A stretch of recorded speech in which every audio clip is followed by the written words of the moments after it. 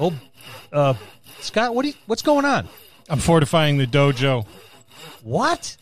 Did you cut the legs off the gaming table? Yeah, they'll grow back. I got your text about the world being cast into darkness, masquerading vampires, and a werewolf apocalypse. Put your glasses on and read the text again. Aaron, Jerry, yeah. We're talking Modern Horde Adventures this week on the Dungeon Masters Dojo.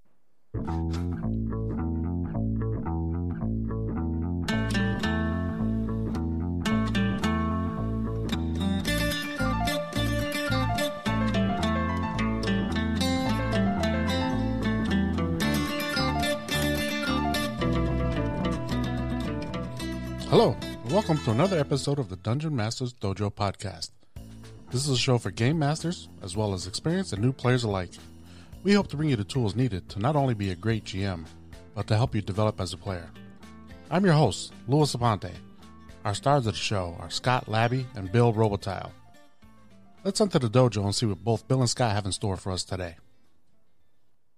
Happy Halloween, fellow DMs, GMs, referees, judges, game operations directors, and all their varieties of storytellers. This is Aaron. And Jared from the Level Up Your Gaming podcast, and this is the Dungeon Masters Dojo. How's everything going, Jared and Aaron? It's going good. How are you guys? It's good to see you again. Oh, it's awesome. And thanks for joining us. As always, thanks Thank for you. joining. Yes, it's a pleasure having you here. Thank you for having us. Yeah, and this is a perfect opportunity to have you guys on because this is our Halloween special. And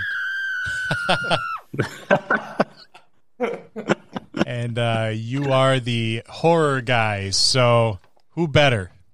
Well, Jared's the main horror guy. I mean, he knows what he's doing with the horror genre. I love horror. Everything about it. As do I. Before we get into things, let's just mention a little bit about the Level Up Your Gaming podcast. Go check them out. New episodes drop every Wednesdays. And follow them on the Facebook at facebook.com/levelupyourgaming. So, why modern and horror? What's the draw for you guys? Jared, how do you go first?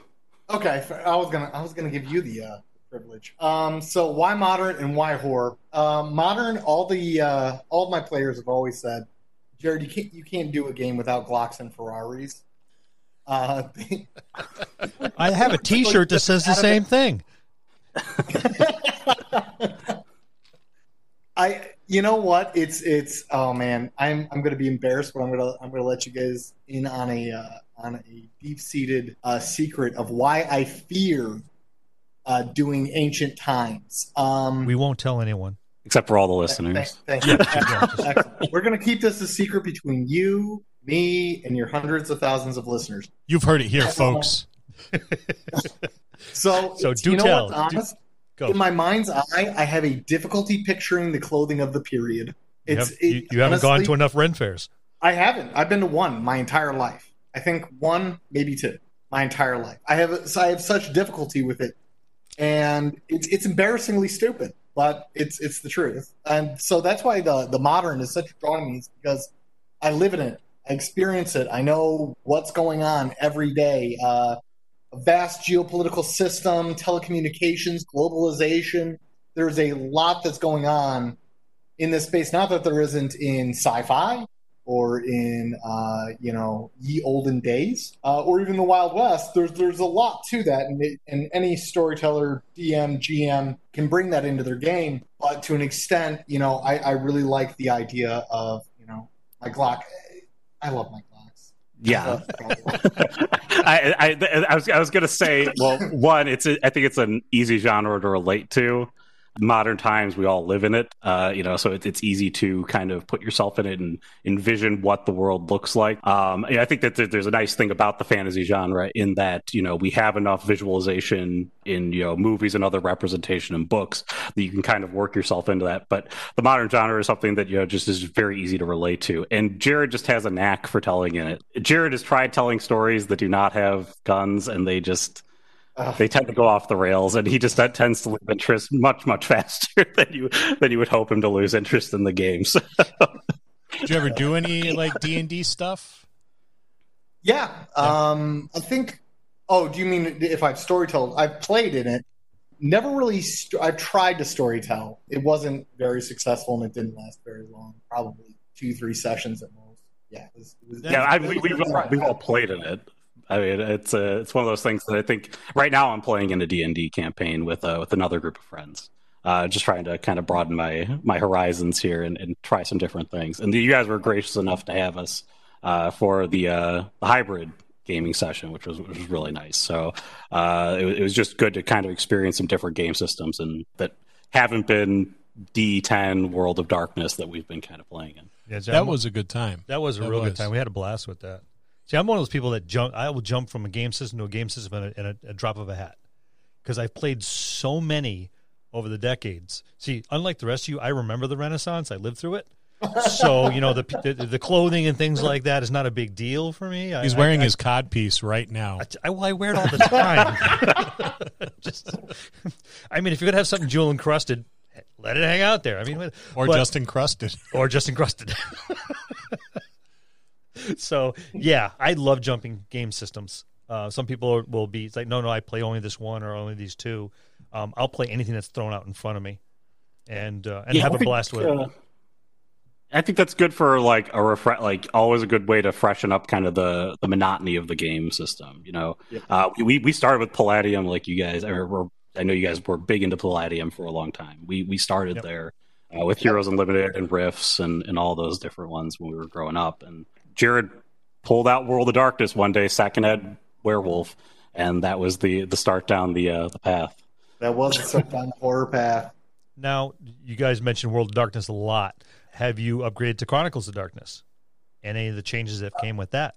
No. Okay, I'll be open and honest. When I saw Chronicles of Darkness, I saw it as a pitch for money. Reskin something that really was well done. It just seemed like, because we have done so much homebrew and so many changes ourselves, we really didn't see a need for the reskin and the different dice system. I feel like White Wolf and the D10 system provides a complete enough package. There's only like a few areas where I feel like they could improve on their rules section, namely wilderness survival, because you need to know when your character's going to freeze to death. It helps. Helpful for me now. But really, their combat is quick, it's brutal, it's very much like combat in real life, and it's really, I feel like they've got a very solid system. So when they came out with all that stuff, all I saw was, here, guys, try to purchase another bundle. And I was like, nope. Well, I can relate to that too, because we played 2.5, 2.0, 2.5 for ever and ever and ever, and it wasn't until they went back to 5 where they went back to rules light and role play heavy that we decided to jump ship and try it, and it harkens all the way back to the original set where your rules light and role play heavy, and that now we've glommed onto it. Of course, now you're starting to see books come out and books come out and books come out, so there that engine's going to start. You're on that treadmill again. That treadmill's going to start up real fast, and then and down the tracks you go. But I was just curious because I picked up the Chronicles of Darkness because I had the World of Darkness already. And I picked up the Chronicles just to see what the changes were going to be. Like I do like my modules and things like that. I'll read material, and then I'll glean from it what I want and then incorporate it into the world that I have. So you answered the question, and then you stepped right into the next one. Do you blend campaign settings in your home brew, and how do you approach that? We already know you're firmly entrenched in World of Darkness. Have you pulled anything out of any of the game systems and revamped it for yours? I'm actually going to let Aaron take this one because he actually started off the detective series and what it's been growing into. So I'm going to let Aaron take that. Well, so what happened was we played World of Darkness. We kind of jumped around between several different systems. We played some Star Wars. We did some Aberrant. We did Scion. We did a bunch of different ones, which are all kind of in the same realm of the D20 system, or sorry, the D10 system, and the D20 system in the case of Star Wars. And with the World of Darkness, if you've ever played it, what you're going to notice when you try to mix two books together is that nothing plays well in the sandbox together. It's just not designed for werewolves and vampires don't mix, and mages don't mix well with any of them. And then hunters are just a whole different thing on their own side. I mean, like I don't think we've ever told a successful hunter campaign. Actually, I have. Well, I'm gonna have to pick your brain on that sometime. We've never been able to do it. But the interesting thing is that I think after we finished a major mage campaign, and I was talking like 3 years of like kind of there's 3 different chronicles over 3 years. Jared said, I'm sick of not being able to put my things in the sandbox that I want to put in the sandbox together. And so that's where he kind of came up with this idea of the world of the Night Folk. And from that, he kind of had the motivation to change the power sets between vampires and werewolves and kind of their motivations behind the world, and not have this kind of apocalyptic setting that you're kind of driving to. Like he effectively started writing his own little blurbs and sections to kind of build a world of kind of magic around, and supernatural around the system itself. So what we did is we said, well, we like the core rules of how the game plays with the D10 system. Let's just use the D10 system and let's play with our own world. Let's create our own world and kind of homebrew our own thing. And so, thankfully with like the 20th anniversary of some of these books that came out for the World of Darkness, they really consolidated a lot of the rules to one place that you could find them. And once you have that, you kind of have a wealth of how the system plays, and then we can just add our own stuff on top of that. That's when you really begin to own a game, I think, is when you start looking at the game and making it your own. You're using the rule sets for the most part, but then you're going, you know what, I think our game needs a little more of this and a little less of that, and that's when you really own the game. Yeah, you use the engine and you provide all the cars. Exactly. If you're going to jump on the tracks and buy the material, and like you said, jump on the rails and it goes one way, well, okay, that's fine. But I'm going to use the engine, but I'm going to build my own cars, and we can appreciate that because we've done something similar as well. For our own world, we used the fifth edition engine and then built our own world around it. Yeah, I mean, it's a solid engine. I mean, why break the engine? I mean, just put your own tires on it and skin out the car the way you like it. I mean. Yeah, exactly. Yep. So how long has your current campaign been going on, and how long do you see it going? Let's see, Aaron, 2 years? About 2.5 years into it right now. So go ahead, Jared. No. So it's been about 2.5 years, and honestly, I see it going much further. We've really designed like this really unique world. So when Aaron storytells, because we do collaborative storytelling, which is we rotate on and off storytellers. So, for example, our buddy Brian will storytell, I'll storytell, Aaron will storytell, and there are different stories within the same universe with the same characters. I mean, honestly, Aaron just ended a game a story last week, and he left it on such a cliffhanger that I have thought about coming over his house and threatening him to ask him what his plans are. Job well done. Job well done. It was such an immense cliffhanger that I don't even want to do my game because I just want to do, or I don't want to do my story because I want to get to Aaron's story because I want to know what his plan is, because it was such a cliffhanger, and it's really interesting because most of these games are ending on cliffhangers, and so we're all waiting for the next part of their story, and so I see this one going on for years. Oh, so you make them wait? Oh yeah, yeah. So the way it worked out was that when we started doing we call it our detective series. You probably heard us talk about it on the podcast before, but the way it worked out is that we finished a mage game that ended with a failure condition. So total party wipe, basically, at the end of it, more or less. And Jared's brother was playing with us, we had a couple remote players. So Brian's remote and Jared's brother's girlfriend's remote, and we had Dave, who is local, but he never came over for whatever reason. I don't know why. But he's much more comfortable with his own. But Jared's brother said, hey, why don't we do this rotating storyteller thing where everybody tells a story and it's kind of a detective noir, this kind of world and feeling to it.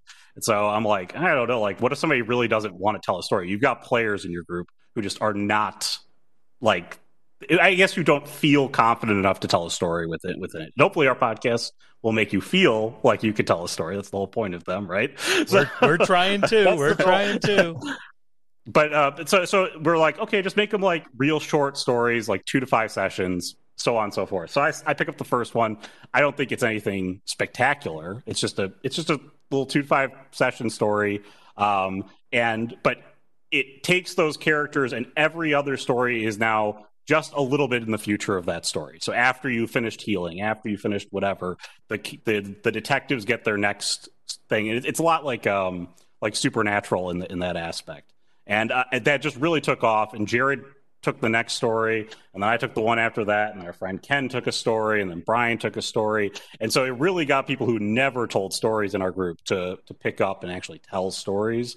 And we basically said, you can use whatever elements that we've presented within the world. Nothing I have given in my game is exclusive to me. Just pick up what I've done, and if you like something that I threw out in my game, incorporate it in yours and make it something else. Fill in the holes within our world that we're kind of building together. Nice. We did something not entirely dissimilar from that not long ago. Yeah. It's funny too how well that works. It's kind of like your players are almost like 10-year-olds at dinner time. It's like, I don't like broccoli. All right, just have 3 little pieces of broccoli. And then they're like, oh, okay, well, I can manage 3 pieces of broccoli. This is all right. And I think they see those little short stories, those little pulpy short story things is, just a little bit of broccoli. I could choke it down. That's not that bad. And that's how you get them to really take more and more and more on. Yeah, they take the reins, and then the next time, like, well, maybe it wasn't so bad. And maybe I'll have 4 pieces of broccoli this time, and it nurtures. Well, it nurtures their skills, their confidence, which is huge. And that's one of the biggest obstacles is people just don't feel confident about it. They watch other people game master and storytell, and they're like, wow, these guys are freaking awesome. There's no way I could do that.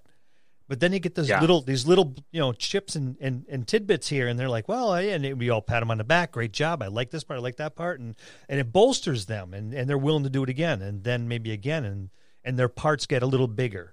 Not that we're making it bigger for them. They're willing to make it bigger themselves. And before long, you've nurtured yet another storyteller. And when you say we did that, probably right before COVID, we were doing like every other week, somebody would take over, do a quick one shot. Yes. And I think that helped, somebody like me, a couple other, Marcus and Mike. Well, Mike is a different story. He just brought the whole table and just laid it out for everybody.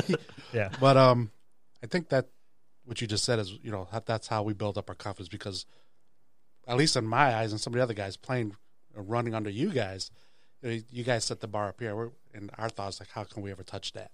Well, you don't know until you reach that bar. Yeah, you don't need it's about working your way up to that level. I mean, they've been doing it for 30 years. I mean, like, you've got, and if you have always been the DM of your group, you are well practiced in the art of, improvising and telling the story and managing the table and flowing with the story. And when you're a player who's playing under that, and if you've been playing under for a decade, 2 decades, however long it's been, it's just you look at that and you go, how could I ever do it? Well, if you're like, just tell a good story, just tell a good 1-2 session story, tell that a couple times, and then you start feeling pretty confident where you're like, hey, I could tell something a little bit bigger than that. I could tell something a little bit bigger than that. Yeah, but I think and it's worked for us. Yeah, a lot of us are saying we're ready to take the bigger chair now, not just the big chair. And we're ready for it too. Hell yeah. We got to cultivate these youngins before dementia hits and I forget how to do everything. What was that? I didn't hear it. Yeah, you said you guys use the same characters in 3 different stories?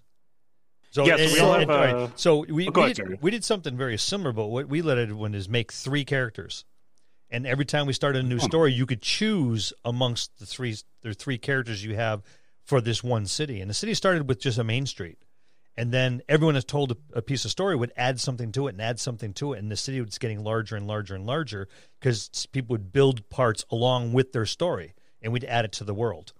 And if you got a half dozen people at your table and everyone goes, well, the next story I'm going to play my same character, and one person changes their character, the dynamic of the entire table changes. And it's I like fun. that idea. And and we started baseline, 1 experience point type deal. And everyone builds them up slowly. And it also gives you that sense of feeling like your character is being built from scratch because you're not moving quickly. 3 game sessions, I'm 5th level. Yay, now I can do cool shit. But you missed the building part, where you built contacts and relationships and enemies. And that's what they're mired in. They love this stuff. So we went very similar to you, but instead of changing the story, we changed the character and the story. Or you had the ability to change a character. Or you can just stay with your one character and build them. Several people have done that. I'm going to stay with my one character. And yeah, they progress further than everyone else, but not by much because we don't throw a lot of experience points out there. So it's like, okay, my character's at 1st level, mine's at 3rd. But you'll need that one strong character. And the difference is not so huge that everyone feels outclassed. And that's how we went about it. I like it. No, I like that. It's not copyrighted. You can use it. You can use it. Jared, we can make separate characters. And everyone likes making characters. That's the fun part. That's the fun part is making. And we challenge everybody to make things they've never made before. Try a race, a class, a skill set, a gender that you've never played before, and give it a try. And if you don't like it, well, don't use that character. You have 2 others. The good thing about short stories is that you can change the characters pretty quick. Yep. Yeah. How do you guys determine like who's gonna run the next game? Do you wait for someone to just jump in, or do you kind of have it plotted out? I wish we could say we had some complex system, but we don't. Generally, it's Aaron will say like, I'm running this game. I got an idea for a game. And really, I'll just keep running mine. And at the end of my game, typically Aaron or Brian or both have a game ready to go. And they're just like, hey, I want to run mine. But if both of them do, we just kind of have a discussion. Just like, okay, who wants to run theirs first? And they go to it. And typically, one of my problems is storyteller ADHD. I come up with about 6 stories while I'm standing in the shower and about 3 more when I use the toilet. What is it about gamers and showers? As we look over at Scott, who goes, I was standing in the shower. I get these phone calls all the time. It's like, why do I need to hear that part? That's a visual I don't want. It's key. It's my creative space. Nobody bothers me. I don't know how many times I've heard, I was in the shower. I don't need to hear that part. Oh, sorry. The rotation of the GM typically ends up going where Jared's getting close to finishing a game, or maybe we can kind of see the light in the horizon, and so that's typically the indication that you got to get your butt in gear and kind of get one ready for the next week. Every now and then, there's always breaks between games here and there, but for the most part, we try to game about every week, and for that kind of schedule, you kind of see how long somebody has it. And Jared will throw out a prediction I think my game's probably going to go 4 sessions. Okay, what does that mean? It doesn't mean anything. We could break his game in 1 session, or we could look lost for 8. So it's just kind of gives you a gauge on how long you have to kind of develop and work on your next game. Well, I'm sure more than once you've broken into rock, paper, scissors, lizard, Spock to figure out who's going to do the next one.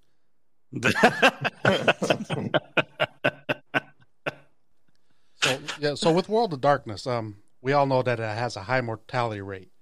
So do you guys get attached to your characters? And if there's any mortality with the characters, how do you handle characters' deaths? So, okay, absolutely. World of Darkness, you can get hit by a single round from an assault rifle, and you go from healthy to literally dead on one perfect roll. So my players, very fortunately, have learned very quickly to take cover first, before shooting back. So mortality is definitely a thing in White Wolf. It does not leave a whole lot of room for error in the combats. So do I get attached to my characters? The one character that I'm playing now, I'm very attached to, mainly because Brian and I have been the characters in two of Aaron's games now, and our characters really have like a good click. You know how it is when you have a party that's really clicking. Oh yeah, and our magic. Characters just really, it is like our characters. It feels like they've known each other for 50 years. You know, when we just developed these characters, you know, a few months ago, they just really snap well together. If my character dies, unfortunately, you know, these things they happen in White Wolf, you know, and they happen out on the street. A single stray catches you, and that turns out your lights. You know, so handling character deaths is a very complicated thing, and you know, Aaron's already, you know, we discuss in our podcast a lot, and I will totally just admit this on your podcast. I cheat so often as a storyteller. Oh my God. I roll the dice behind my hand before we used computers. Now that we use computers, I use the GM roll whenever I remember to, because a lot of times I don't. But I cheat. I save my character's life by like 1 health point so they can, you know, gurgling their bloody gurgles and crawling forward to their friends while gunfire tears around them is such a better story than, you know, boom, lights went out. Way better. I mean, look at the ending part of The Sopranos. No one liked that. No one liked that. Everyone hated it. Yep. It's so much better, you know, when you've got the heroic story at the end. The hero gets mangled and walks away with the war wound. Will I knock people out with their stupidity? Yeah, someone makes a dumb move and decides to stand up while somebody's, you know, emptying a belt-fed magazine in their general direction. Yeah, I'll clip you for that. I might not save your life for that. I'd rip off a limb in a heartbeat. Exactly, rip off a limb. Let him scream there for a little bit. It's happened, you know. And generally, typically, it's interesting when characters players get war wounds like that. You'll see them a lot of times be like, I don't want to play. You know, we discussed actually, I think on one of our last podcasts, Aaron and I discussed, you know, one of our old friends. Whenever his character took any sort of blemish, new character, he would retire his own character. I wouldn't even have to work on it. But with World of Darkness, I will say this: when I first started storytelling World of Darkness, I came at it with the same. Okay, you lose a character, remake a character as Palladium. You know, we were young, and remaking character wasn't a big deal. But as we got older, and you know, I realized that as a storyteller, I completely formulated this out of my own selfishness. Bringing a character, so werewolf, they center themselves around packs, right. Vampires around coteries, so like groups. How the hell do I get this character in there? Like, shit, they've been together for 3 years. They're not going to send some newbie into the group or somebody that they don't know into the group. And it's exceedingly difficult. So I started cheating on my players' behalves, not only to make a great story, but, you know, to make my life a little bit easier. I'll be honest.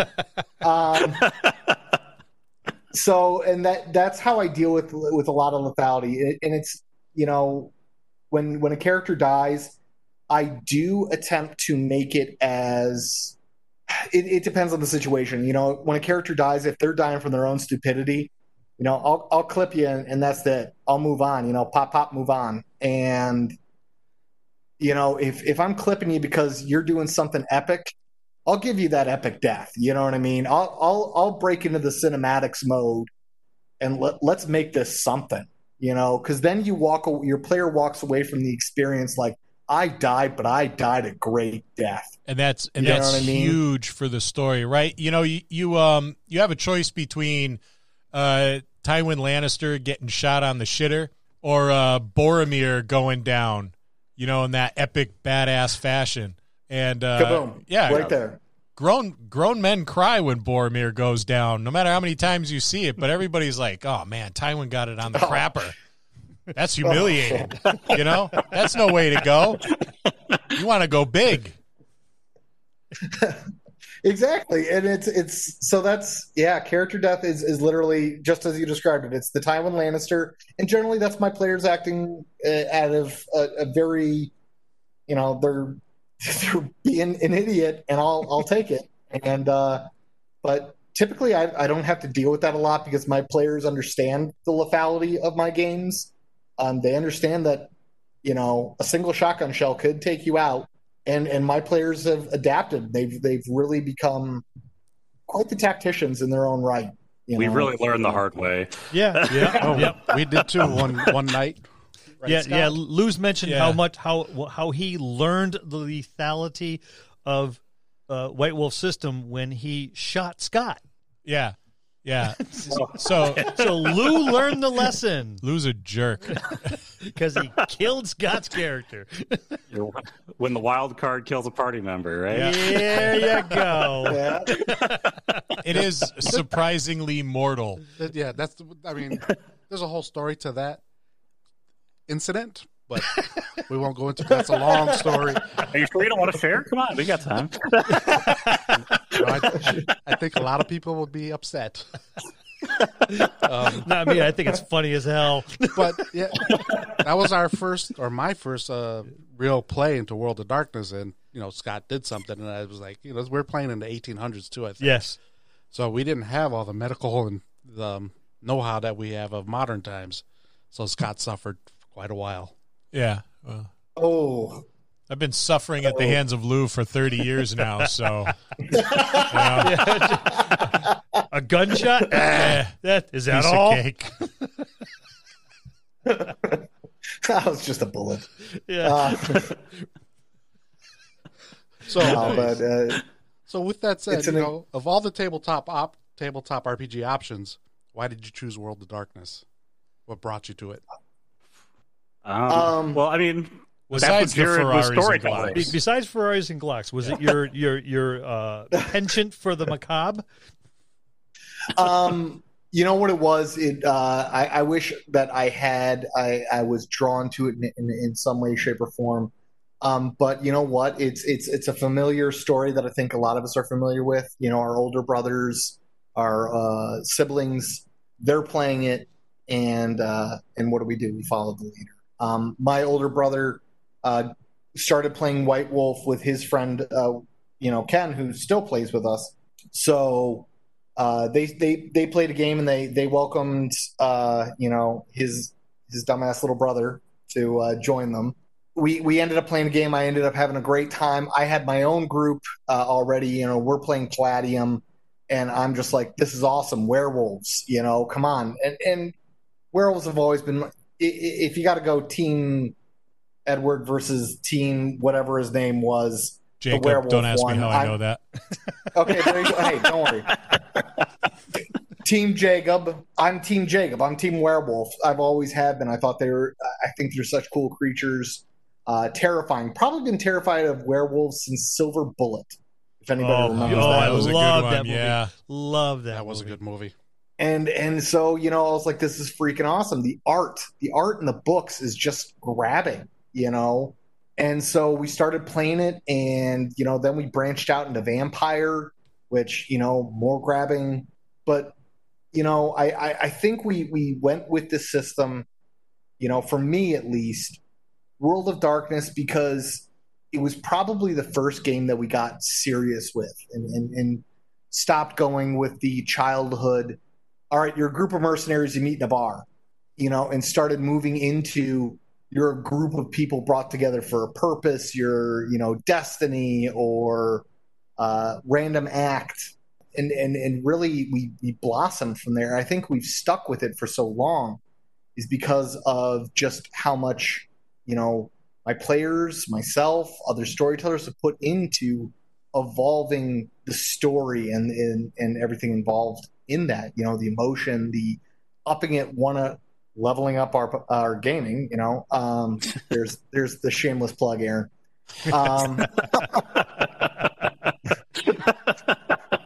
I was going to give him one tonight. I was going to give him one shameless plug. Aaron is the shameless plug master. So, we really got into stories that got so emotional and they got gripping, and just I think we fell into it and we never let it go. But I want to hear Aaron's. What again? So as a player in pretty much all the games, you kind of go where your DM tells you to go, or where your GM tells you to go. He's the one who was willing to tell the stories, and he brought it to us. And I think we really enjoyed the first game that we played with it. I think we liked. I mean, rules are rules, but I think just the way that he kind of first told that first story with the werewolves, I thought it was very cool. I think he was right. It was just a definite change in maturity from the games that we were telling, which were just off the wall, crazy Palladium games. And we kind of moved into this world of werewolves and vampires. And I mean, it was probably 3 or 4 big games into it. Jared finally hit his stride, and he finally told like the first, I would call it the first complete campaign that we ever really told. And that was back in like high school. And it was the ending to it. I mean, we've referenced it before. We call it Elders. The ending to it was so emotional. We just wanted to see how much further we could take vampires and mage and all the other ones that we haven't done before, as we kind of go through that world. So I mean, we just and that's what he was storytelling. So I kind of had to. Stick with it. They were the slut attached to the back of my pickup truck. I know that sometimes the way you're brought into the game can latch you, for a good long time. My very first time I played any of the WOD was the Masquerade, and I was handed a pre-gen, and it was face down. Yeah, and he said no one gets to turn their characters over just yet. He says, but he gave an intro to everybody and how they were turned, and I was a businessman, lost tens of thousands of millions of dollars. I'm on the 52nd floor of a skyrise, and decided to just take one more step. And about a quarter of the way down, I looked over and there's someone following me, like right alongside of me. And by the time I hit the bottom, I'm Malkavian. And it's like, okay, this is kind of cool. That's awesome. Then I get to flip my character over, and it's like, oh, so you gave the crazy old man the crazy character. Great. I'm gonna have fun with this. He goes, yeah, I figured you would. That's why I gave it to you. But I mean, that was the first introduction to the WD for me, and I really enjoy this system. I would like to play it more. But the guys, I mean, let's face it, D&D's our staple, and we love it, and that's what we'll probably go back to. But if there's a chance to play any of the WOD, and no matter what it is, including Hunters, I'll play it all. I'll play it all because I enjoy the genre as well. For me, it's not a Glock, it's a Sig Sauer.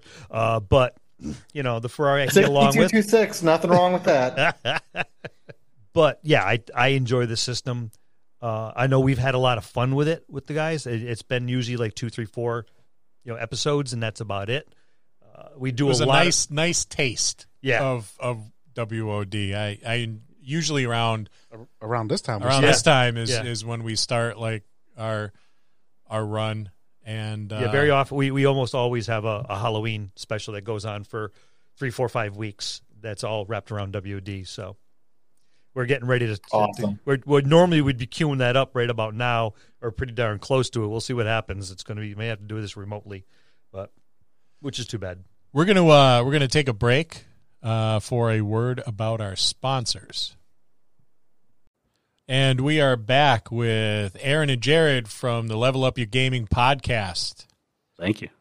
So, how do you guys craft a modern horror campaign for your game? What's your formula? Okay, my formula. Number one, I love music. Bringing music and sound into my games has amplified the terror of my players to exponential heights. At least I'm hoping it does. Aaron, does it spook you a little bit more? It really does. Yes, you've upped your horror game consistently over time, and I'm not joking. The game that we did, we brought up the Wendigo game. There was a night that I left your house, and I was like, there a freaking Wendigo out here? Like, I was sure of it. I was like, I'm gonna get attacked by like a wolf or something.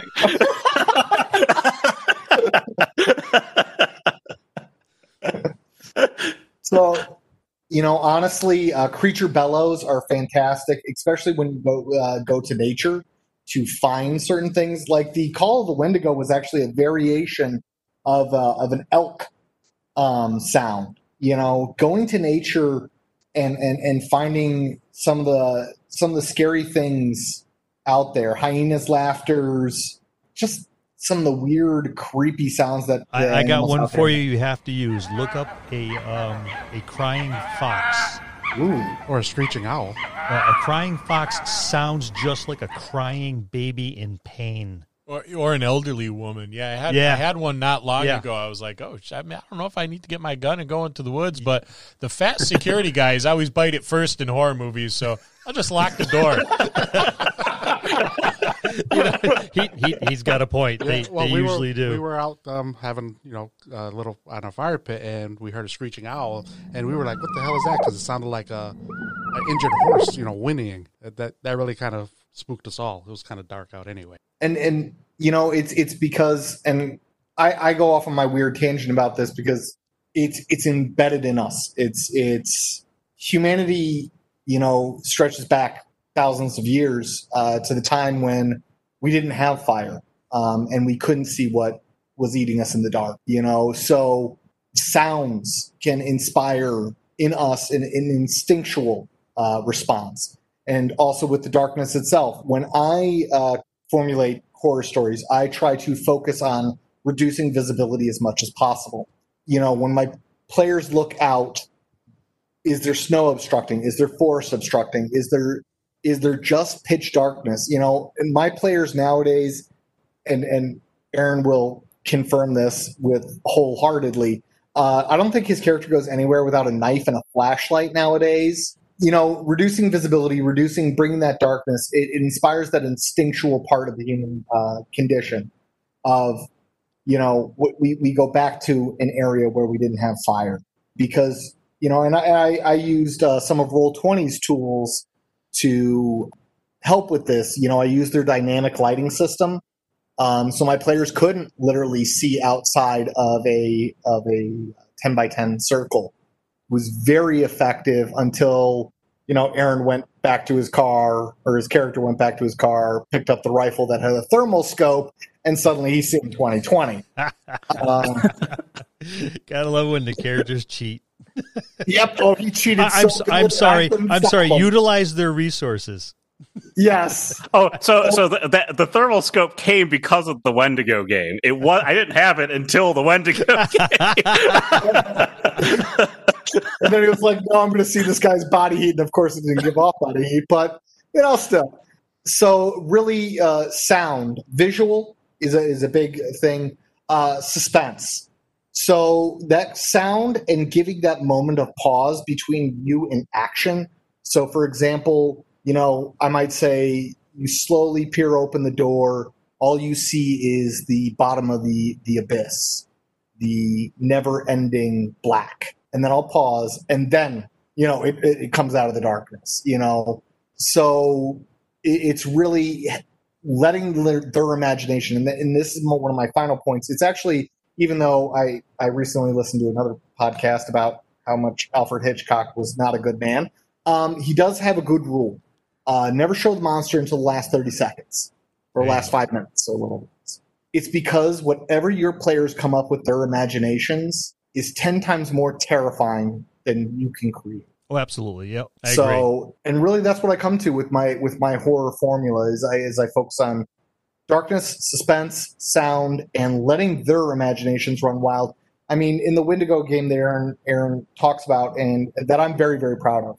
That's one of those games that if I could make a trophy for it, I'd put it on the trophy shelf. Because trust me, I got a lot of games that would not go on that shelf. I got a lot of games that you guys ask about, and you just see me kind of pushing stuff into the closet and closing the door with my foot.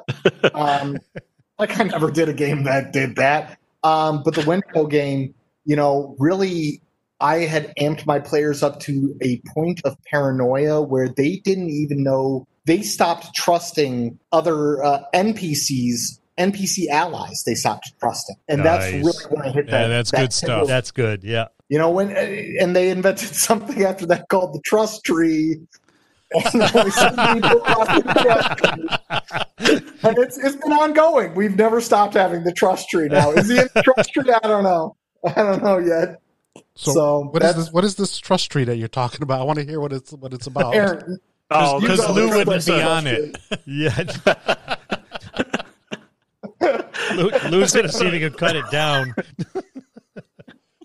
It was just a way to identify which NPCs we thought we could trust versus the ones that we couldn't trust, because Jared really did a good. I think his goal for the game was to try to set up a scene of isolation and kind of decay in the world, and instead we got this sense of like massive paranoia and like the feeling of like terror that we are in a foreign land essentially, and we don't speak the language. They're the primary language.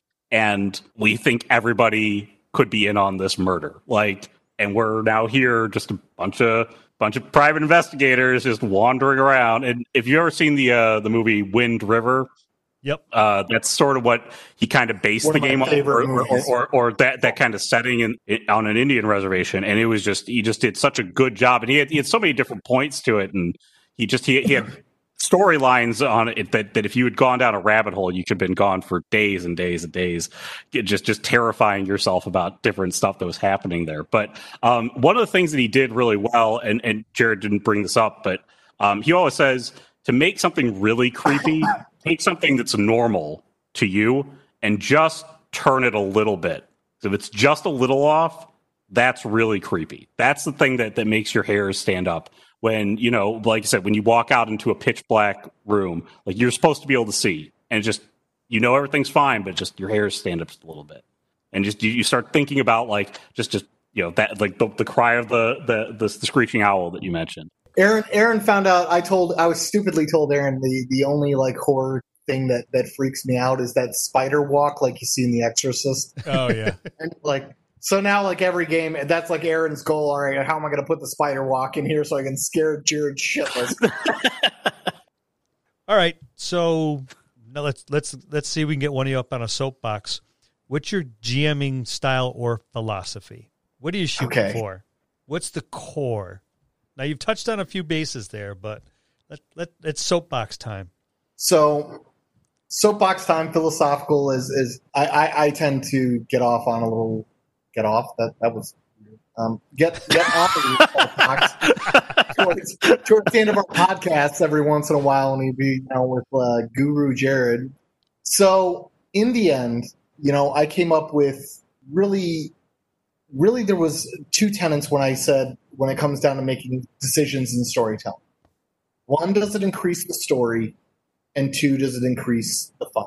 For me, I realized my emotional kick from storytelling is the fun that my players are having. It's the laughs. It's the time spent together. It's the fact that Aaron and I have been friends literally since swimming lessons. Brian, Aaron, and I have all been friends since the 6th grade. I'm now 35, and we still talk, on a weekly basis, if not twice a week, about whether or not it's game related or related to life. It keeps us together and connected. And I forgot to turn off my phone, so my wife's texting me. Tell her we said hi. That, I will. She's probably like, "That's so beautiful." Why weren't our wedding vows that nice? Right. So for me, the goal of all gaming is creating those moments, those memories, and bonds of friendship that last for decades, literally decades. And how cool is that? How magnificent is that? In sports, there comes a day when your knees wear out and you can't do that no more. And I don't see that. That doesn't happen with role playing. It just, you can keep going. Better. It gets better. Exactly. Because you have more life experiences to bring to the, forward for your character to enrich it. So. Yes. And as you get older, it's like a fine wine. You more refined and you get better at it. You know, like the story, I look back at the stories that I wrote when I was, you know, I don't know, 10, 11, 12. And I'm like, oh my God. Then again, I'm proud I put together a cognitive thought. But I look at the stories now. Welcome to my world. Right. You know, back then it was all shoot, bang, bang, bang, no consequences. And now I get to build these whole worlds that are so filled with emotion. I tackle, in my stories, I try to tackle different themes, you know, even stuff that we deal with in everyday life. You know, one of the themes that I'm tackling in one of our upcoming stories is going to be, there's a story behind every door. It's because in this game I've created over 59 NPCs and we haven't even done day one. I have 59 NPCs, 26 different maps, and we haven't even done day one yet. And there's a story behind every door, and it's a human story. It's called OCD. You know, I mean, yes. No, that's not bad. We all have it. Trust me. On the note, I'm the one who actually has it clinically. I take 2 pills a day for that one. One for the O and one for the D. The C just kind of run with it. The C, you know, yeah. No, the C's the worst. I'll take the D. But yeah, my philosophy in gaming, my storytelling style, I guess, I would say I focus mostly on horror and story driven narrative. That I try to give my players as much options and much choices as they can have, where they can walk down an alley. Because one of our buddies, Nick, who you know, unfortunately doesn't game with us anymore, but you know, he's got a family now, he's got a job that keeps him away, and he said that he played role playing because it's like playing video games without the control. You can go anywhere he wants, and I've always kept that close, giving my players options, letting them explore a world, you know, that even if it's modern nights and the world of darkness, you know, the world of darkness gives us that world to explore, even though we know the city of, you know, New York, we know Los Angeles, we know Chicago, we know, you know, all these cities, but it's in the dark alleyways. It's in those creepy areas that are the tingling and the hairs on the back of our neck tells us not to go in. There are stories there, you know, and with the world of darkness, there's so much more to the city than Main Street and Elm. Right? That's true. You know, it's and there are just so many stories and so many places you can walk that literally the possibility for your players is endless.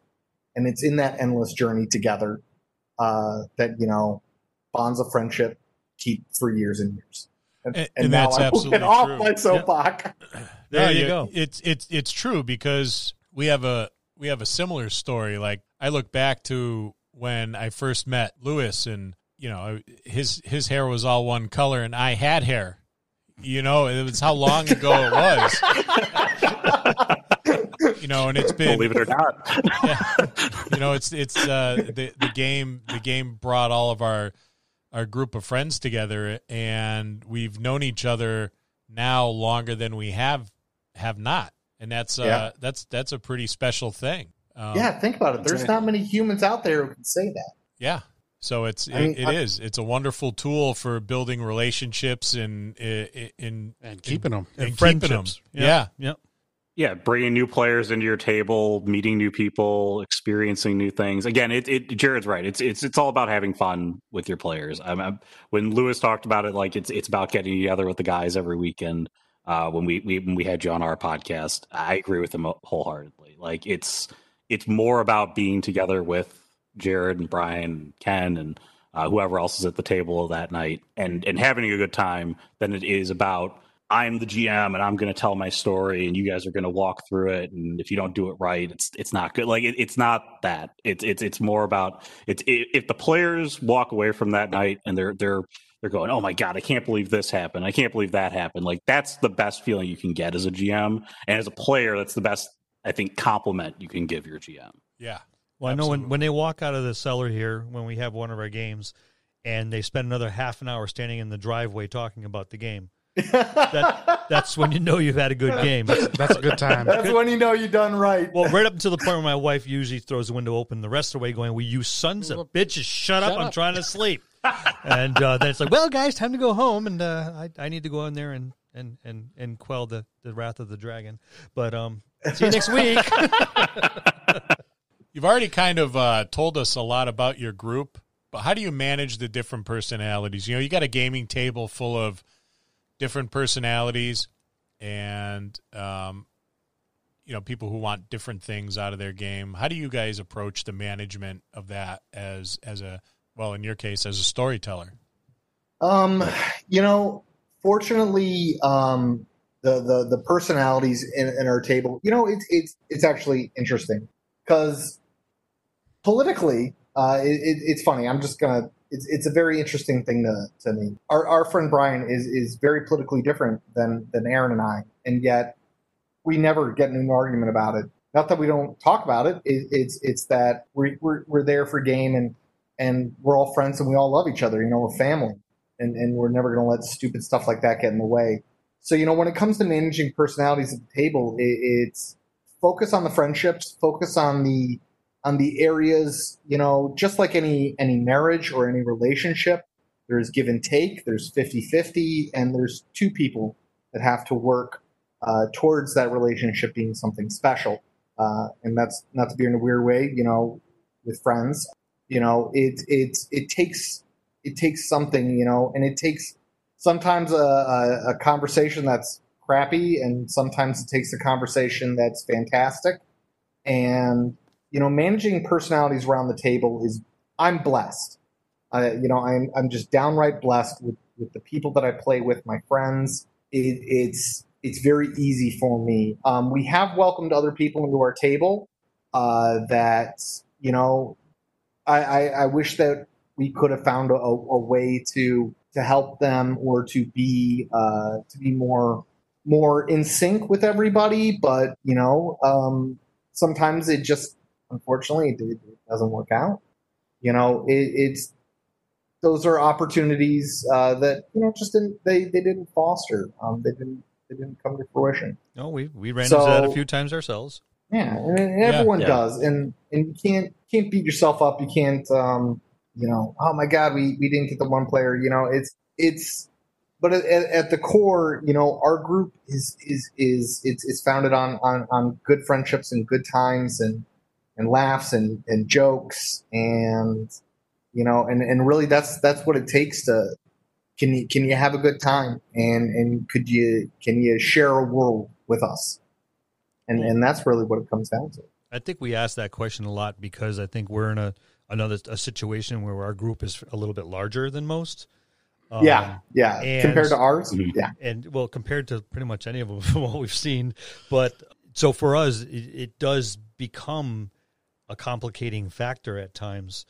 So we get in the habit of asking, well, how do you deal with this? Because we're looking for like maybe another way to. But we've done pretty good. I mean, to maintain our numbers, people get along, and we've done a pretty good job of making sure everyone gets along. I think we're old enough and smart enough to put our differences aside for a little while we're at the game. Yeah, table. A lot of that too does come with the maturity. I mean, I think the youngest person in our group is 41, 42? 36, isn't it? 36. We got us a whippersnapper. Oh yeah, 36. Yeah, we have a kid at 36. It's acceptance too, I think, really. It's what, and that's what makes I think that's what makes friendship last decades. It's you don't expect something of your friend that they can't deliver, and you accept them for who they are. And we have a lot of vastly different political and social views, vastly in our group, and we're still friends. We still love each other. We still get together and have a good time at the gaming table. We accept the people for who they are, not based on their political beliefs or their exactly or our expectations of what they should be like. Yeah, we take them for who they are. Our expectations of somebody else means nothing as far as as far as friends come. It's like this is who you are. Oh yeah, I'll accept the way you are. I mean, again, when you guys told us how big your table was, I was amazed. I was just amazed that you were able to tell stories that just didn't go off the rails. But I guess with age comes maturity, or you'd hope. Not always. No. It's trial and error. It's in some cases some trial and error. But I mean, again, with us, it's a little bit easier because we have a smaller group of people. And like I said, I've known Jared and I've known Brian for well over 2 decades at this point. I mean, the longer you know someone, the more likely it is that you're going to be able to fit in and kind of make something. If you've known someone that long, you probably have a good relationship with them outside of the gaming table. And you already know their foibles, and you've already worked around them. And you accepted them too. Yep. Yeah, crafting a game for them might be a different issue, but that's a whole separate topic. That's a podcast in itself. Well, what else you got? That is it. That's the end. I think we pretty much hit all the points. I think you guys are fantastic. We had an absolute blast talking to you guys. We had a blast being on yours, and thank you for coming on our podcast. We really enjoyed coming here. We enjoyed having you on our podcast. We hope we get to do something again with you guys sometime. That would be great. We have to make a commitment, I think, and it doesn't have to be tomorrow or next month, but to get together and enjoy a game together. And I think that is definitely something we should do. Or a Ren Fair. Just so we know about medieval clothing. Whatever they have those again. Well, he can watch some of Scott's favorite movies. Well, yes, we can watch some of Scott's favorite movies. Hawk the Slayer. Let's say Hawk the Slayer. Hawk the Slayer, it's just don't watch Crawl. Yeah. Never even heard of it. Oh. These are your B- movies. One of the things we did for several years is try to find some of these interesting interpretations of fantasy movies. And Cinema Gold, yes, and see who come up with the one that was the worst of the B movies. I am still not allowed to bring Attack of the Killer Tomatoes, but but yeah, there's a massive library out there of really bad, fantastic movies. Yeah, that everyone would just start bringing. We'd spend an entire evening watching these things. A non-gaming thing we do is we do bad zombie horror movies. Yeah, we find the worst of the worst. When Blockbuster was a thing, we used to go to Blockbuster and shop the shelves to find 2 or 3 that we could watch for game film, is what we called it. So. Yep. Blockbuster was a gold mine for bad movies. It was I miss promised it. land. I loved it when the one by us was closing up. When they're shutting down the chain, I walked in with a friend of mine, and we bought the entire anime section. Nice. Yes, they're so cheap at that point. And we paid something like 15 cents a video, DVD. Actually, they're all DVDs. And we bought the entire aisle. Well, that was $1,000 back in those days, but that was quality VHS.